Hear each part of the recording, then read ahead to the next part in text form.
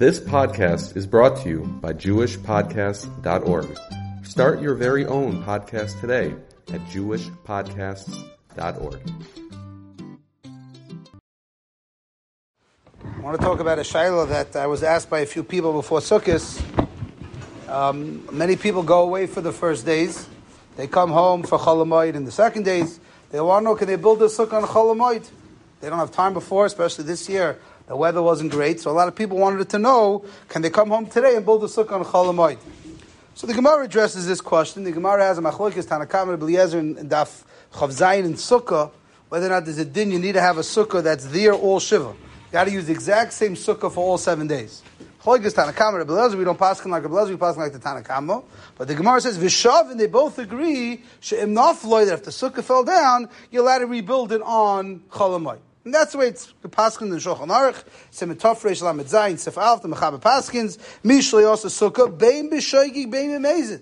Says the Shulchan Aruch, it doesn't matter why you didn't build a sukkah. Either because you didn't have time, or the weather, or you b'mezid, deliberately.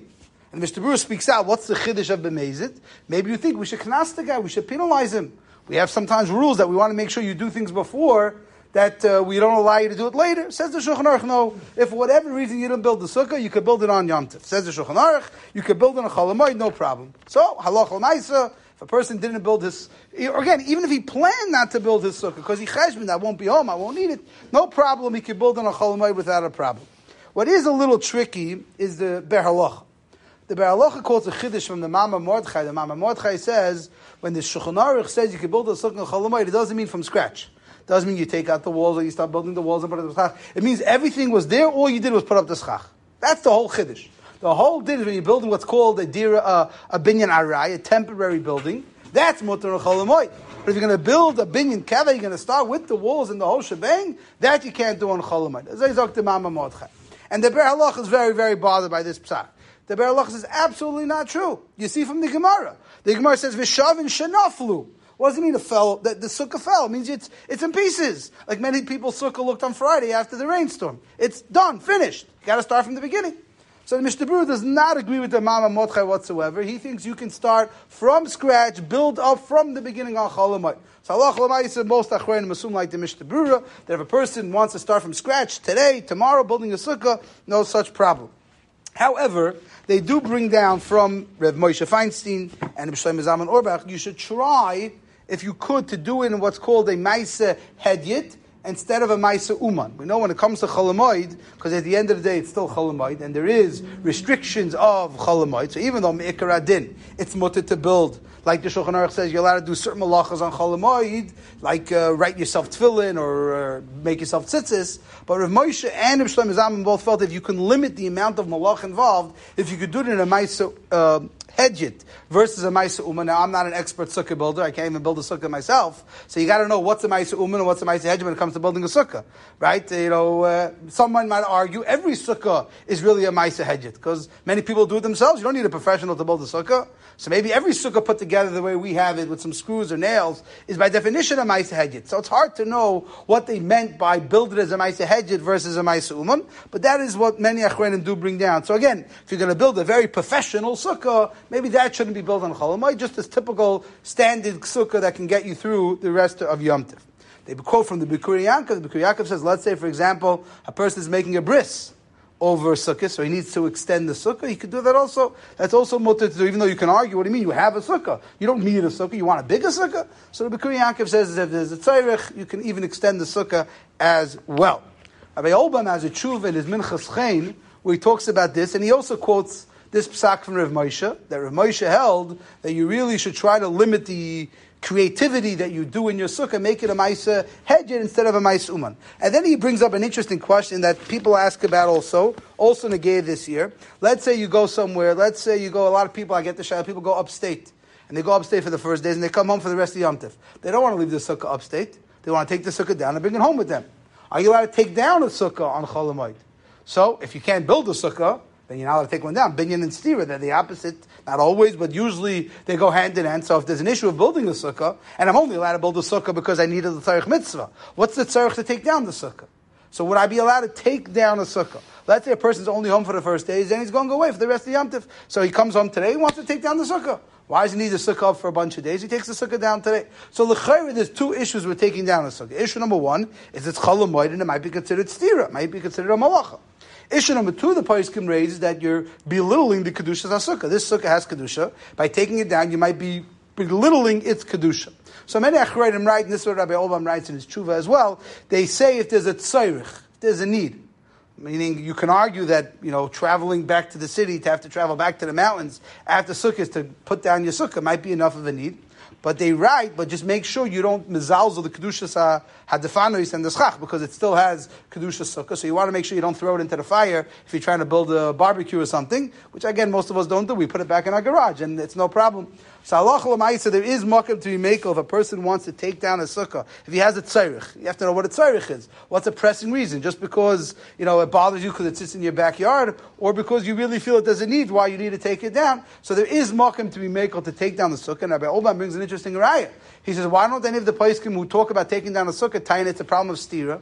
They only talk about the fact that you might be taking away from Kedusha Sukkah. What about stira? So he says, you see from here, that for whatever reason, it's not an issue of stira. But Lamaisa, the poskim urge that a person should only take down the sukkah if there's a reason. A pressing need, a tzairich, again, you have to figure out what a tzairich is. That's when a person should take down the sukkah.